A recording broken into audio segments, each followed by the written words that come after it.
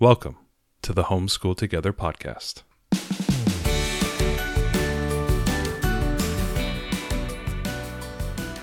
Where one working mom and a stay-at-home dad help you navigate the nuts and bolts of the growing and dynamic world of homeschooling. With a focus on early learners, like me. All the ins and outs of building and maintaining your homeschool life. Homeschool.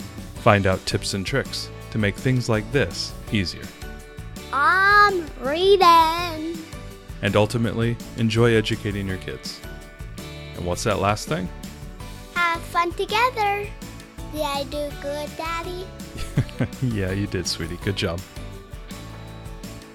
Hello and welcome back to Homeschool Together. I know everybody is still recovering from eating all that turkey a few days ago, and potentially, I'm going to see how bad of a person, I can be.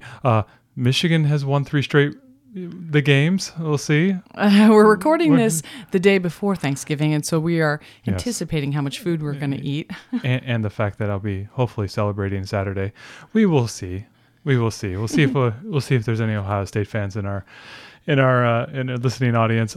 Today we're talking about specifically distractions. Right. Yes. Tis the season. Tis the season for distracted homeschoolers. We are running the gauntlet right now. It's, this is that time of year between the 2 holidays, and it's like after Halloween, it's just like you're in the chute, Yeah. And so it's like, we're getting ready for Thanksgiving, and they're starting to do, there's Thanksgiving parties, and there's stuff coming up. I had a show I had to put on, so we ram ourselves through towards Thanksgiving. We're swapping sports here in the next month. Right. Yeah. Our kids had us put the Christmas tree up on Labor Day because they were insistent. I was like, okay, so they got all into it. And I feel like this is just this grind that we get all the way till the end of the year. And this is the time when we have a really hard time getting quality homeschool from our kids. And I know that our kids are not the only ones out there having the same problem. I think it's probably hard for a lot of teachers in classrooms to get their kids to pay attention. It's a very tough month. I mean, I think getting into Thanksgiving is one problem. Mm-hmm. But once you get through that, then you're like, oh, the holidays are coming. Oh, yeah. And it's 3 or 4 weeks from now. And, you can really see the distraction. It's like every single day the holiday magazines are in. They're looking through those. The kids are ready to do Santa letters. And we have not had Thanksgiving yet, right? Our street is all Christmas lights. They all got turned on this week. So if we feel all this pressure and our kids feel this excitement, and it's really hard to get good homeschool. And we were thinking about hey, let's sit down and do multiplication, kids. Yeah. We were thinking about what episodes to do. We're like, what the biggest problem we're dealing with, other than complaining and whining, stay tuned, we'll do an episode on that at some point. Exactly. Is just having really distracted kiddos. And how do we still make this, maybe it's not the most productive time of the year, but how do we still be semi-productive through this time? To stay on task, I'm not going to give up 5 weeks of the year because there's a distraction. You just can't. And a lot of us homeschooling parents, we know that. And, we talk about the summer. If you give up the summer and you don't homeschool through the summer, you can't afford to give up 5 weeks in the thank goodness season. We homeschool year round. I don't know what we would do without that. We have a little bit more freedom.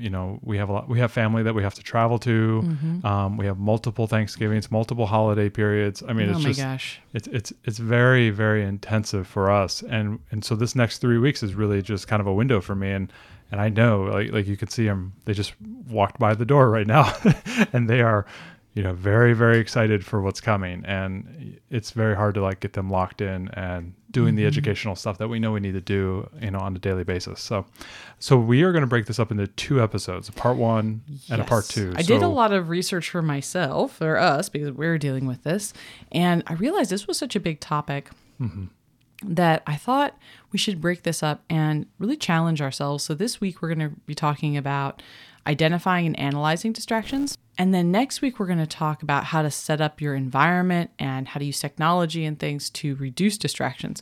So I think it's kind of nice to separate these 2 because this week, listen to this one. And there are so many things on this list. As I was doing research, I was like, oh gosh, yeah, I feel seen. All these things, right? I was like, yes, that goes on in our household. That goes on. So take this week between this episode and the next and really try to identify and analyze the distractions in your home, and then come back to us next week and we'll be talking about all of the practical tips and things on how to combat that and set up your environment, and modeling being less distracted, right? It's hard. Our kids are distracted right now. I'm distracted. I'm getting like pinged on like Black Friday sales constantly. I'm always looking at my phone. It's hard to put our phones down. Well, and we're distracted too. It doesn't just end at the holidays either. I mean, you finish New Year's, and it carries over there. I mean, there's a carryover effect for about a week or so afterwards. And our kids are distracted for lots of different reasons at different times of the year, and sometimes it's external and it's internal, and there's lots going on. So take these two, and if you're listening to this later after this has already come out, then listen to this one and take a little bit of time to really analyze and observe, and then listen to the next episode, because I think, and that's what we're going to do this week, and I think it's going to give us some good insights into kind of where our key distractions are coming from, because it just generally seems like, we just didn't get anything done. The kids couldn't focus, and we just we spent all hour, it's 3 hours at the table instead of the 40 minutes that I planned, and you just kind of throw your hands up. And I think if we can start really like kind of zeroing in on what's going on, then we have a better chance to fix it. Absolutely. Good preparation makes for good success. So let's talk about the distractions. The first thing is when you approach them, break them up into two categories. This kind of external distractions, things that are impacting your child from the outside, and then this idea of internal distractions, things that are coming from within that may be distracting them from the things they need to achieve. Right. So your externals are going to be the baby or toddler that's making a bunch of noise, and so your older student can't focus, or the clutter in the homeschool space, so that their eyes are drawn to other things, or a TV overscheduled, or things of that nature. Yeah, but even overscheduled might manifest when you're doing your homeschool as an internal thing, because your kid is really wound up about the things that are going to be happening later and excited about all the things that are going on. Or maybe the internal stuff is they are having a lack of focus or a lack of energy. They've got a learning challenge. So there's really these two separate things, and they involve very different approaches to solve them. So kind of in your head, think when you're looking at something like, is this external or is this internal? Because externals are things we can do a lot more about, and internals take a bit more effort, I think.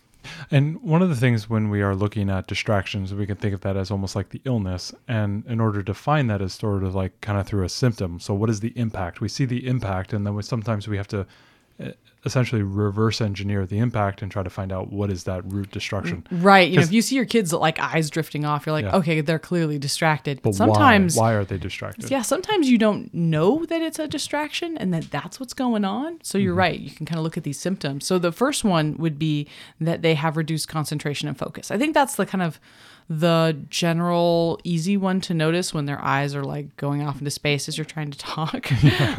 So really it's anything that's diverting their attention away from the learning task that you've got, reducing their concentration, so lack of focus.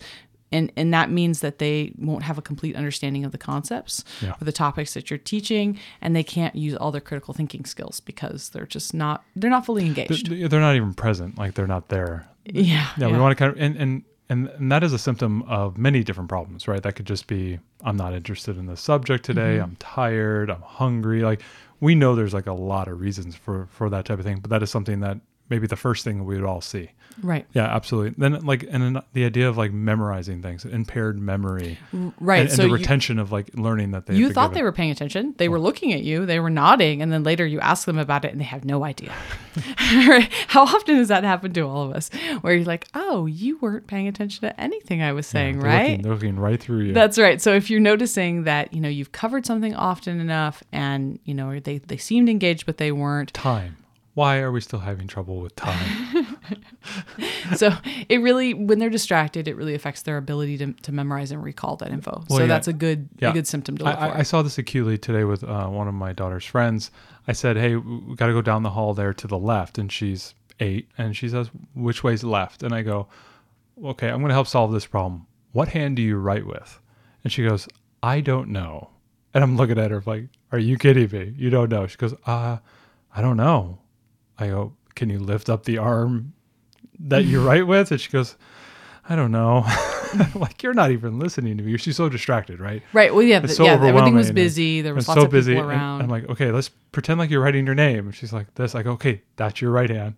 Let's go to the left. The left is the other one. And she's like, okay. I'm like, okay, the bathroom's right there. Just go to the bathroom right there. So like, I'm so distracted. I deal with this a lot with the Girl Scout troop where I've been talking with the brownies about, okay, guys, so we're going to do this. We're doing our senses badge. We're learning the 5 senses. So we talked all about different kinds of senses, and we had a big discussion about it, and we did the whole thing, and we pointed to noses and ears, and we talked about the different senses and how our senses are different. Then we took a trip to this local zoo where they had all kinds of reptiles and spiders and different stuff. And we wanted to talk about the senses in those animals.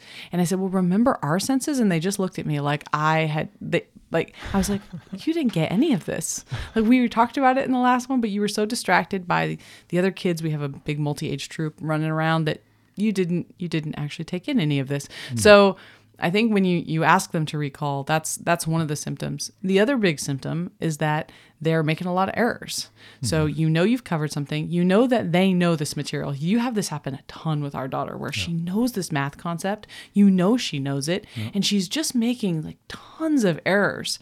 And so it's like, well, it's not a memory problem because you've done this successfully before. I know you know it. You've done, like, for example, subtraction of, numbers into the thousands, where some of the place values on the top will be less than the bottom, so you need to do the borrowing and the classic long form subtraction, and which I'm no longer good at. I tried to check her homework. It didn't end well, y'all. I am an engineer with almost a master's degree. Hilarious. Cannot do hand long subtraction. It was hilarious watching an 8-year-old go, Mom, do you know what you're doing? Do you know how long it's been since I've done subtractions in the thousands and stuff by hand?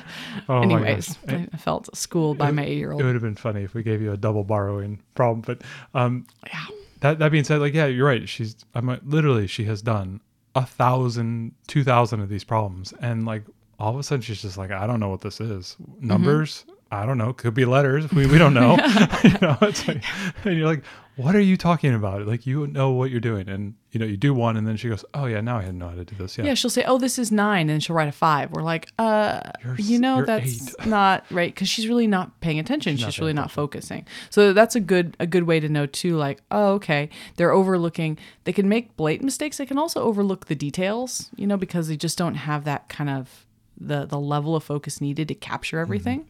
And then there's this kind of idea of an extended learning time, where, things that are taking longer than they should. And right. Cause they're constantly trying to refocus. They get distracted and they're constantly refocusing, or you tell them something and go, do you understand that? And they're like, what? No. And then you got to explain it again. No, the worst is do you understand this? Oh yeah, I do. I go, it's okay if you don't, just tell me you don't. We can do another one. No, I totally understand this. Okay, can you show me? I don't know what I'm doing. Yeah. And you're just like, oh my God, what are you doing? Well, and so sometimes you're like, is it because you're not listening? You're actively not listening, but I think that they're internally distracted, right? It was funny. I had this conversation with the kids the other day because in the theater, there's a call and response system. So if I say it's 20 minutes to the top of the show, the entire cast and crew will say, thank you, 20, which tells me that they heard me and that they heard that I said anything, and 2, that they know it's 20 minutes. So when I said the other day, I was like, we're going to go to bed in 5 minutes. The kids looked at me. I go, when are we going to bed? And they're like, huh? I said, you know what? In the theater, you would say, thank you, 5. And I taught my 4-year-old how to be like, okay, it's going to be 10 minutes until playtime. She's like, thank you, 10. It's like, great, because I'm checking that they're not distracted, that they're following and they're listening. So it's kind of funny.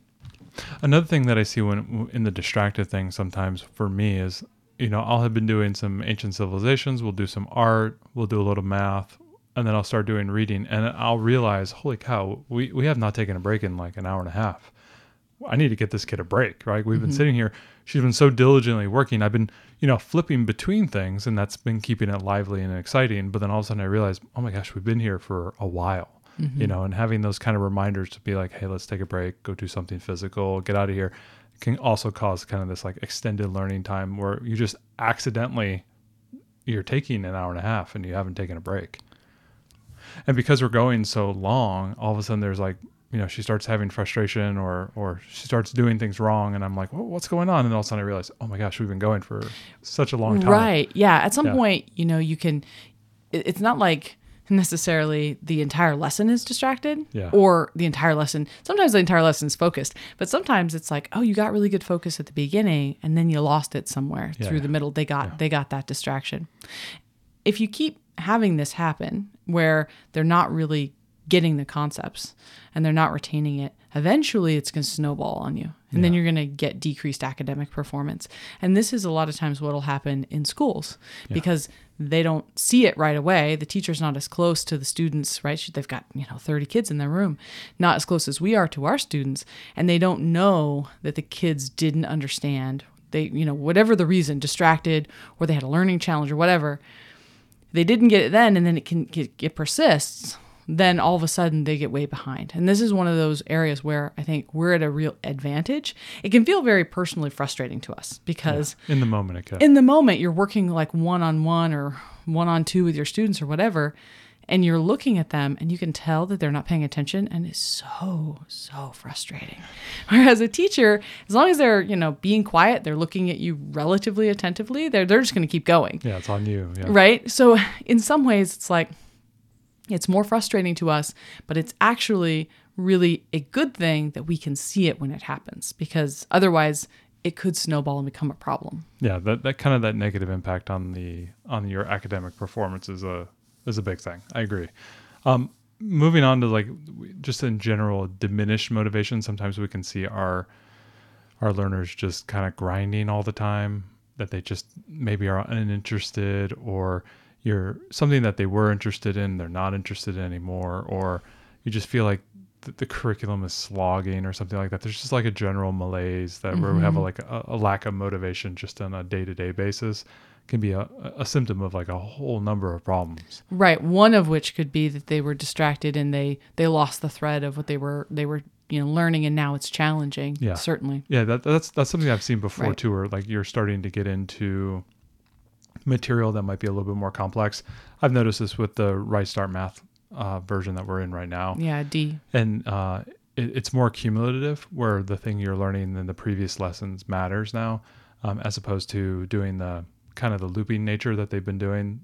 We had like a run of like 10 or 15 lessons where every lesson kind of built on the previous one in some respect, and then maybe it looped back into something a little bit different or whatnot. With some of the earlier curriculums, it was maybe only like a 2 or 3 lesson stretch, where then all of a sudden they would loop into something different, and then maybe they would come back to that concept. This one, I've been noticing like we need to keep it together for a while, because they're starting to take for granted things that you should know back here, like on 10 lessons ago. Oh, we're starting to learn our multiplication, right? And you're just learning, what's 8 times 7, right? Okay, we're using the multiplication chart and whatnot, and we're learning how to figure that out by breaking up maybe 7 times 4 plus 7 times 4, because that's something I've memorized. That's 28 plus 28. Okay, now we know it's 56, right? Instead of just memorizing 7 times 8, you got to kind of figure it out. But then all of a sudden, 10 lessons later, the 7 times 8 is a sub piece of the thing that you're doing. And so if you're spending a lot of time still in a kludgy way figuring that out, it takes the problem that you're doing and it makes it even larger. And all of a sudden now you're lacking motivation, because it not only is the problem taking longer to complete, but it's more challenging. And now I have a million steps inside my head in order to do this. They just took for granted that, okay, maybe my learner hasn't learned what memorized, and my learner has problems with this, like rote memorization is not a strong point of hers. And just memorizing what, her times tables is a challenge for her. And I've been kind of dreading this, because I knew this was coming, that this, you need to memorize 12 times 12. It's 144 different multiplication. It's easier up on the top left of that table. It's a lot harder in the bottom right.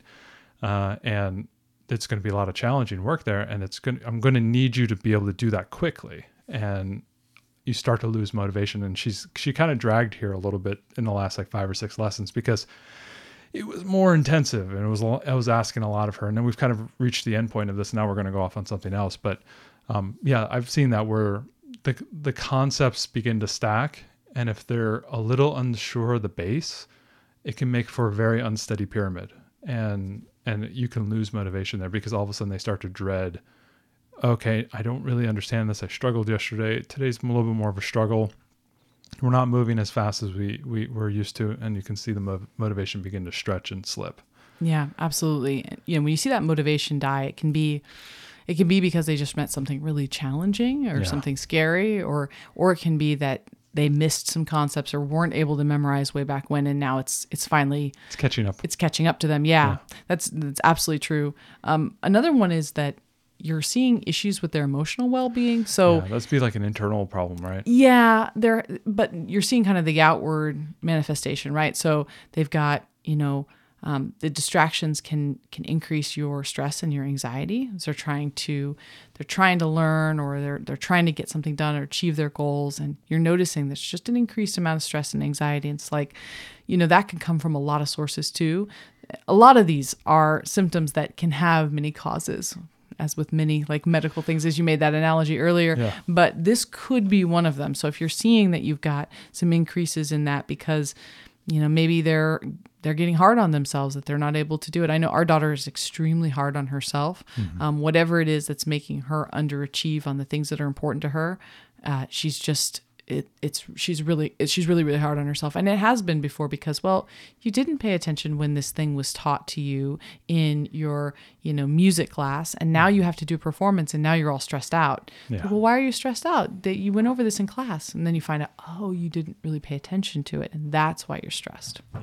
Yeah, we're noticing that now that where she's having to kind of remember and keep on track on task. Mm-hmm. Oh, did you fill out this sheet for this class that you're doing? Did you remember to do this lesson for your music, lesson? And did you practice your basketball today and whatnot? And it's so many spinning plates, and you can start to see like things are slipping through. And then she gets a little frustrated when she realizes that, on the day before her sewing class or whatever, that she needed to do this thing, and she just totally forgot about it. It lapsed the whole week. It's kind of funny. Like we're starting to get those kind of cliche experiences of like, just like parents would with normal school. Oh, Mom, did you know that tomorrow's a science experiment, a science fair, and I haven't done anything? It's like that type of thing is now beginning to happen to us a lot. Last night we were sewing a sock puppet because she's like, oh yeah, well, the performance is tomorrow. We're having a sock puppet play. I'm like, and your sock puppet's not done? She goes, well, no, I have to make another one because I told everybody that I would. And then she's getting all frustrated, and I had to help her with it. And then I went to school today for the sock puppet play, and guess what? It was not sock puppet play day. Well, I just ended up showing up. Well, they thought they were, and then the best guess was maybe a rehearsal, and that would be about it. Right, but she didn't communicate that because and I'm sure the teacher said in the last class, we're not going to do the performance. But both she and her best little friend in there, neither of them paid attention because both of us came for the I was performance. I was there because I'm fulfilling my Super Dad of the Year in Washington T-shirt that I got. I'm always there. So this is a good one, looking at their emotional well-being and trying to, if you see some changes, thinking that maybe distractions are part of what's causing them some impact. And the last one is that they're having an issue with critical thinking. So it's one thing for us to say, oh, do you remember what we talked about last time? Or did you memorize that? Or did you understand that concept? It's another to present them with a thought problem that, you just want to think this through. Well, if we were in this situation, what are some ideas how we could solve X, Y, Z, and them just not being able to come up with it and getting very frustrated? That distraction could be a great reason for that they cannot focus enough to really think critically about something. They might be able to do the individual pieces, whatever piece of information, or memorize that, the dates and times and whatnot, but they can't put it all together. Yeah, that ability to like analyze and draw conclusions it can be very difficult. I think it's hard to analyze a problem under the best of circumstances. I know even as an adult, there will be times when I say like, I've got to put a pin in this. I have to think about this later when it's quiet because I need some time to process this. And our kids need that process time too. And especially if they're distracted, it's like, it can be really, really tough for them. So that was a number of things that could impact and cause the distraction, the symptoms of distraction of it.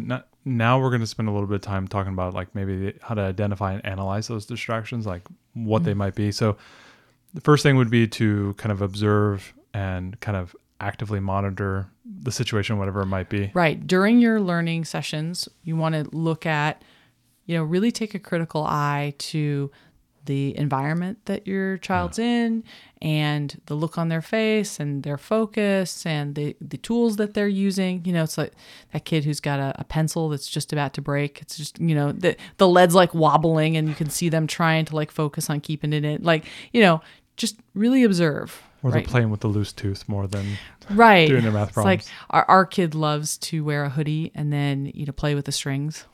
So just really kind of take a critical look at it. Oh, what do I have her sister doing right now? Is her sister on a tablet? Is the tablet turned so that the other student can see that tablet? Yeah, right. Is the volume up so loud that she can hear a little bit of it through the headphones, or is she coloring? Is coloring too much of a distraction? You really want to take a kind of almost like an outside observer and take a critical eye at the situation. I know there's a lot of times I will be at the table and my youngest I'll be doing something with her while my oldest is kind of doing whatever she's doing. And subconsciously, even in the peripheral vision, I can see when she's not working or she's goofing around, and I will just like tap on the paper, and that'll be and like, how many times do I do that? And I just like unconsciously am telling her, keep working, keep doing your thing. Right. I'm working here. Keep working. Right. And when you're homeschooling multiple children, it's really tough, right? Because they do need to focus on something while you're helping another student. Yes. So it's about actively monitoring, for the signs of distraction. If you see that they're frequently having shifts in attention, that they're restless, they're not engaged, their eyes are wandering, that kind of thing. And when is it happening? Like sometimes the distraction may not be happening all the time. It may be only happening, like you said, is it when you are working with another student, are they most distracted? Like that type of thing. Right. And we will notice our daughter could be just really on the ball, like really focused. Everything is great. We get an Amazon delivery. The dog starts barking. We quiet the dog. We get the package inside. We go right back to learning. It's over. Broken. It's over. Yep, it's done.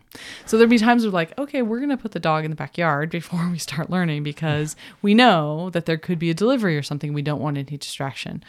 So there's those kind of things that, it's funny what can get your kid kind of like off the track, and then how you try to get them back on track. Yeah. And something you can do maybe even just on a scratch pad, or, if you can, at the end of your whatever lessons you're doing at the end of the day, maybe think back on what happened, but start to keep a log. We're going to do this, you guys. Yeah. I'm challenging you. Oh, me? I am challenging you to make a distraction log. Are you literally giving me homework? I am.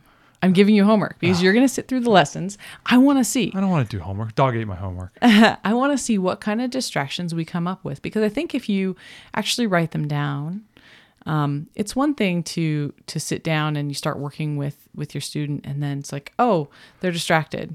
Okay, yeah, but let's really look at this. What happened to make them distracted? Was it, sometimes we'll have our, trying to look at like, oh, they didn't get enough sleep, they didn't have enough to eat, whatever. Like if you can log it, like how many times were they distracted and what did that look like? Was it restlessness? Was it, just looking disengaged, or not having the memory of something we talked about last time, whatever it was. Yeah. I want to see like how often in, short 15-minute lessons are we dealing with the distractions? Yeah. I think it's going to be very eye-opening. And to be eye-opening, I think the one thing is to be impartial, because a lot of times the distractions can be you as the educator. You're not focused. You're looking at your phone while they're doing their math problems, or you're up walking around and, not paying attention. Like it could also be you. Well, right. I think you have to log like, when did it happen? What was it? What was happening at that moment? And what was happening at that moment. So you can start to look at patterns. This is a great way to think about maybe making, regular routines for your family. This might be the way that you figure out like, oh, my kid's not a morning learner.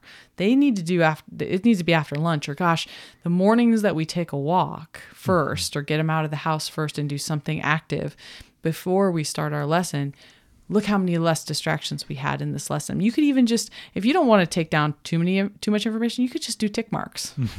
How many times in each 15-minute block did you have to tap on the paper and remind her to get back on her focus? Yeah. Because it might tell us some things, especially as our kids grow, their best times of day and the kind of the stars aligning the right circumstances for them to learn best, they change too. Well, and that's part of the optimization process of being a homeschooler. I kind of am starting to see that homeschooling is more of an optimal homeschooling method. Like we've talked about how much time you put into it and whatnot. Now, we don't have to educate as long to get more out. We have more free time. Assuming they keep on task. Assuming they keep on task. But in that, this is another example of us. We're trying to remove the distractions. For what reason? So we can be more optimal in our education. We can be more effective, and we can get more out of it. And we can we're not trying to do the same amount. Maybe we can do more in that time frame than and be more accelerated in our education, whatever it might be, but to be more optimal, to have a more optimal situation. But to us as educators and parents, being able to put forward in front of them the most optimal learning method that meets their needs. Right. I think that's always what we're striving for, right? We're never going to get to... That's the entitlement, right? Yeah. We're never going to get to perfect, but it's that kind of goal that we can continuously improve. Behold perfection. Yeah, right. And that's what... But I think that's what we want to do. And I think that's one of the things that we're pretty passionate about with this podcast is that continuous improvement, that we want to continue to get better for our kids and make this the best experience we can make it. I mean, you have to... It's a double-edged sword a little bit because you have to set yourself up for realistic goals and know that every day is not perfect and all of that stuff. It's not about beating yourself up about not having the perfect curriculum or the perfect lesson or whatever, but it's about just keeping in your mind that we want to continuously get better for our kids. Yeah. Be that well-oiled machine. Another thing that we've always talked about is, especially when they are not as young, I mean, obviously kindergartners and whatnot, but once they get a little bit older, it's really nice to actually begin to get their input, have them be the feedback mechanism back into your learning as an educator. You know, what are things that are bothering them? You know, in a moment where it's really distracted, to take a deep breath and say, why are you distracted? Instead of saying, stop being distracted and do your work and start to create that confrontation, step back and say, hey, you know, tell me what's wrong, because that's something I've always told our oldest. Right. I'm like, you have to tell me what's wrong, because I can fix it. I can fix 99% of these problems. If you just tell me what's wrong, I can change something up. Like, we can move over here. We can do something different. I can lift the house for you. You know, whatever you need, I can do for you. You just have to communicate to me. And sometimes when we don't have those open lines of communication, or if we're struggling, that can be difficult. It's really nice to kind of bring them in and have them give you some feedback, because sometimes that might be the shortest way to stopping the distraction, which is them saying, I have an itchy tag on my shirt. And it's bothering me. It can be very simple things, you guys. Yes. Yeah. And sometimes if you're not right in that place in the moment to ask, you can always kind of interrogate that afterwards. And sometimes I sit down with our daughter quietly later even that evening and say, Daddy told me that, homeschooling was kind of rough today. What was going on? I was really tired, or I didn't feel well, or, whatever it is, or it's really hard, or I didn't remember this piece. You can sometimes get a lot out of them later. Especially if the distraction ends up frustrating them too, then it's hard to really pull that info out. Yeah, exactly. Then beyond that, getting their input, but also understanding how your learner learns and their learning styles and the things that they enjoy and the things that they need. Taking that into consideration is super helpful. I mean, like kind of with my story earlier, when you forget that, like, hey, things are going good and you're working too long, forgetting to take a break is hey, my learner needs breaks every 40 minutes. And snacks and things like that. They're fueled on snacks. And maybe, it could be as simple as putting reminders into your own phone that, ping you or buzz you when it's like, oh, it's snack time. Oh, it's, time to get outside and go do this thing. Or, on your Kanban board, which we know you guys have all created, which Ariel and I have, and lots of great success. Maybe we'll do a little short bite on that or something like that. Your board tells you what to do, and you go, okay, well, let's take a break and let's get you to do your dance practice for 10 minutes. And it's a break for you. It's also a break for me. And then we'll come back in 10 minutes and we'll keep going. Putting those, using technology, and we'll talk maybe more about that next week, but putting things in place to help you understand that and taking into account what your learner likes, what works best for them and what can help move you forward. Yeah, I think it's a great point that, you have to take into account how they learn best and, what they need to be successful, whether that's wiggle breaks or they need to get out in advance. We've talked a lot about that in the past, but we haven't talked about specifically in the nature of it causing distraction for our learners. So I think it's important to think about that too. Yeah, it's hard because, a lot of times, with you and I, we always talk about this, how steps and getting activity and being mobile and getting, our fitness goals in place, we're walking all the time and it's really hard for us. We talk about this sitting down for extended periods of time. Really hard. And sometimes I forget, like I'll give an activity to my kids of some artwork that they need to work on, and I will walk around the kitchen table reading the book to them. I'm doing that for myself because I know I can't sit that long, but like I'm expecting my kids to do the exact same thing. Right. It's crazy. Sometimes you in our own minds, we just forget to think about, what everybody else may need and whatnot. So it's really, really important to give yourself a little bit of grace and understand, like, okay, what is needed? What style do they need? Just like you as an educator may need something, or you as a parent may need something, those kids may need something as well. So just to consider that as well. Right. And you're going to have to keep reassessing, especially the learning environment that you set up. We're going to talk a lot about learning environment in the next show, but this is one of those things that, you may have a system that works great, but as your kids are growing and changing, that system may have to evolve. Exactly. Yeah. Right. It now may be a source of distraction and an issue for them that it wasn't in the past. So we've definitely noticed things change. I mean, I think that's kind of the hard part, is that we do all this stuff, as you talked about, to optimize, really dial it in for our learners, and then they change all the time. That's just not fair. Why do they do that, Ariel? Yeah, why do these kids keep changing? I just figured this out, I know. And now it's different. So I think that's why that regular active monitoring is really important.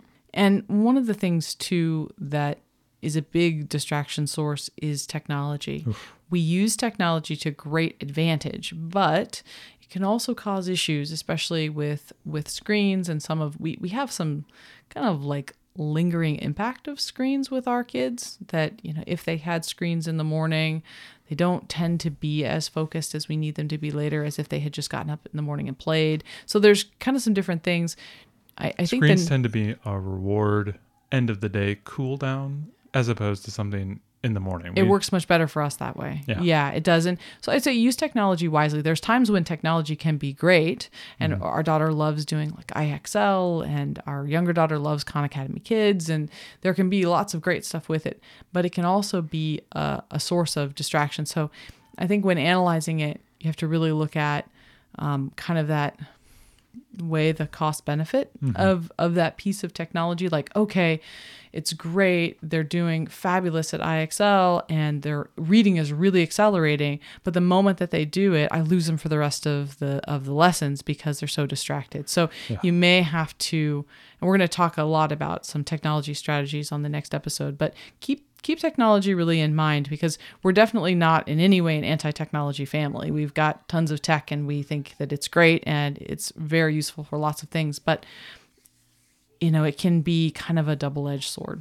Yeah, there's just effects in using it wisely, as opposed to, generally applying technology everywhere and, seeding the ground in some respect that the technology is determining what is happening, as opposed to you using the technology to your advantage. I agree with you on that. It's just, I think it's a matter of thinking, and I think we're going to explore that in the next episode. Next one is considering health factors. Right. Is your kid super tired? Oh my God. Did they not eat their breakfast for the third day in a row, even though they said they would eat the sausage and Eggo that you made them? Ariel, why do we have two children who spawned from two sets of the same genetics, and one of them hates breakfast, one of them hates dinner? And it's like, can we get you guys at least aligned? You know what I mean? Right. Like, so that you wouldn't have to cook every meal. Yeah. So this is a big one. Is your kid feeling tired, sick, hungry, didn't get enough protein? We notice differences when our kids don't have enough protein with breakfast. So, there's a lot of health factors to consider.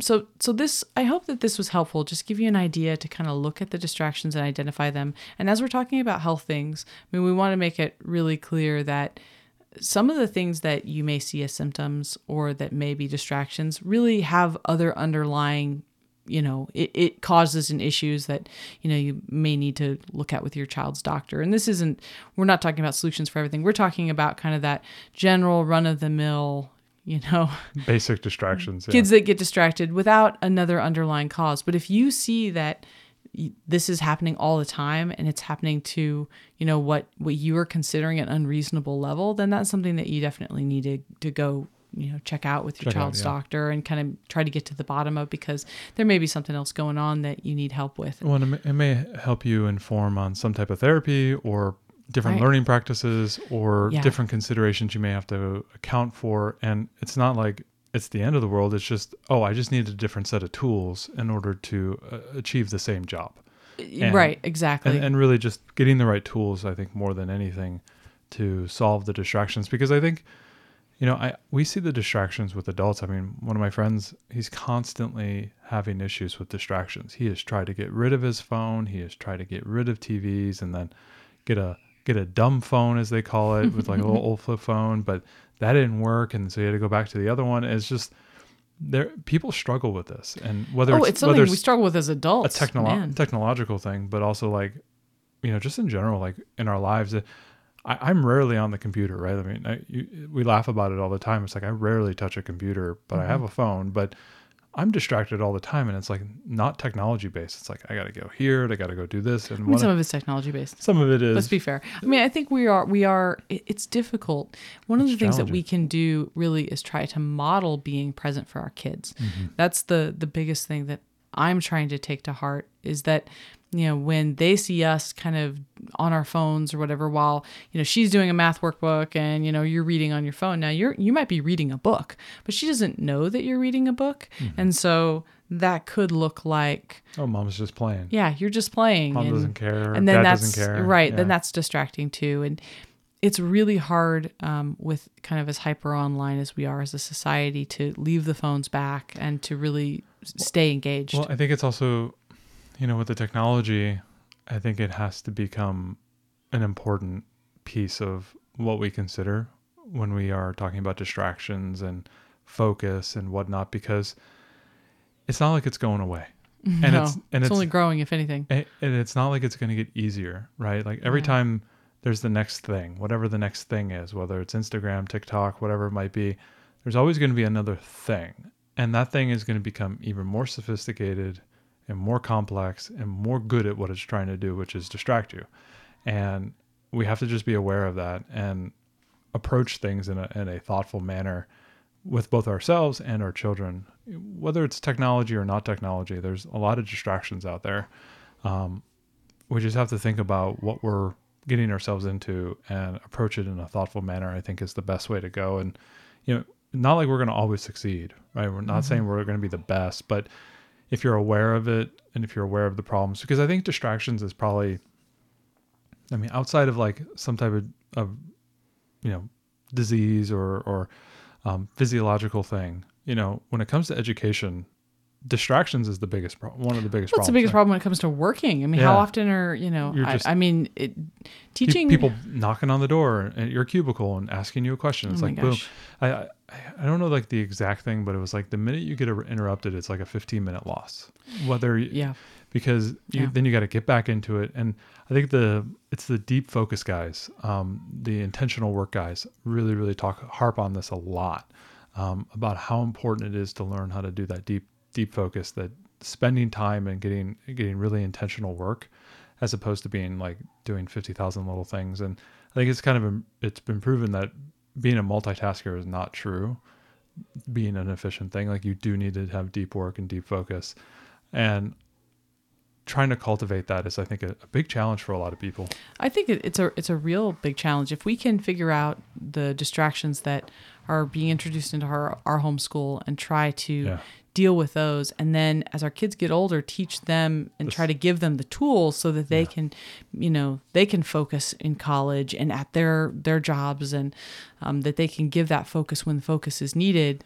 It almost feels like, I think that will be really good. It almost feels like the distraction, or like what you said, giving them the tools to attack distraction is almost like, it's almost like a critical thinking or a math skill or a reading skill. Totally a skill. It's just another skill that they need to have should be one of the, the panoply of skills that they need to have in their tool belt when they go off into the real world. Oh, I'm good at math and I'm good at STEM and I'm good at, reading and social skills and all this thing. And it's like, I'm also good at handling distractions, right? Yeah. It's just like, it feels like it's just another life skill that they need, change the tire, be able to do some laundry, make a good, 3 or 4 good meals, and also learn how to handle distractions. Right? If you can focus, I think the other thing that's really great about it is that unlike, our kids being in school all day and being forced to kind of focus for that, 6 or 7 hours, whatever it is that they're asked to kind of give all of their attention all the time. And one of the things that we can do is we can build in lots of breaks. We can say, hey, just give me 5 good minutes. I need all of your attention right now. We're going to do this, and then we'll do something else. And then you can give their brain a break. We're not asking them to just stay on all the time. And I think that's one of the things that I've noticed being the several different generations of workforce of folks that I work with. Yeah, we see this. Some of the we folks always talk about this. Some of the folks that are older, they have this ability to just focus for hours on end. I mean, not that they don't take some breaks, but they generally can just really stay deep into something. I just don't have that ability. Our brains need more. But we joke about this because we need to jump between things. We just have to. They might be focusing and doing something for a long period of time, but is it the most efficient way of doing something? Like, yeah, not often has been my experience. And I'm not saying it's a general thing, but some of the older workers we joke about is that they're able to focus, and I can't do that. I cannot focus that long for 8 or 10 hours straight. But I can work just as fast as they can, if not faster. But I need more breaks, right? Right. And so in the end, we probably get some stuff done at the same time because I have to take a ton of breaks. And this is one of the issues we've noticed when we get into meetings that have, we'll get into these meetings that end up running to like 2.5, 3 hours. Yeah. And we have senior level folks who they are as engaged at hour 3 as they were at the beginning. And I don't know how they do it because by the time it got close to an hour, me and everybody else under 40 is like, we're like twitching. We can barely stay there. And I cannot maintain my focus that long. So would someone make a decision? And I don't know. I think it would be great. I'd be really happy if our daughters could leave our homeschooling experience with the ability to focus when they need to and then turn it off when they don't. Because right now I have a hard time even myself maintaining focus for that long. And I'm not sure what the difference is. I think that a lot of it's probably the fact that we have so much more technology than folks several generations before us didn't have. We're used to getting information really quickly. We want to take it in quickly. Making decisions fast. Make quick decisions. And older generations don't do that in the same way. And so I kind of wonder now, what will our kids' generation be? Yeah. If I can barely handle an hour meeting, where are our daughters going to be at? Yeah. And how do we try to give them enough focus when they need it? It's like whatever. It's like that nitro boost in the car or whatever. It has a limited amount of time, but you can go really fast when it's on. How do we? You're applying your Fast and the Furious knowledge. I'm trying. Yeah. How do we like give that to them so they can apply it when they need it? That's, I think, going to be the real challenge of our homeschooling journey. Yep. So stay tuned. Next week we're going to talk a lot more about building out a distraction-free environment, with your homeschooling environment and you in the real world, and getting a lot more, I think, solutions to these problems. And we'll talk a lot more about that in part 2, and that will come up next week. So we will see you guys later. Thanks so much for joining us today and making us a part of your homeschool journey. Please engage with us on social media. Join our Homeschool Together podcast group on Facebook and find us at Homeschool Together Podcast on Instagram. We'd love to hear your feedback, questions, and recommendations. Until next time, happy homeschooling!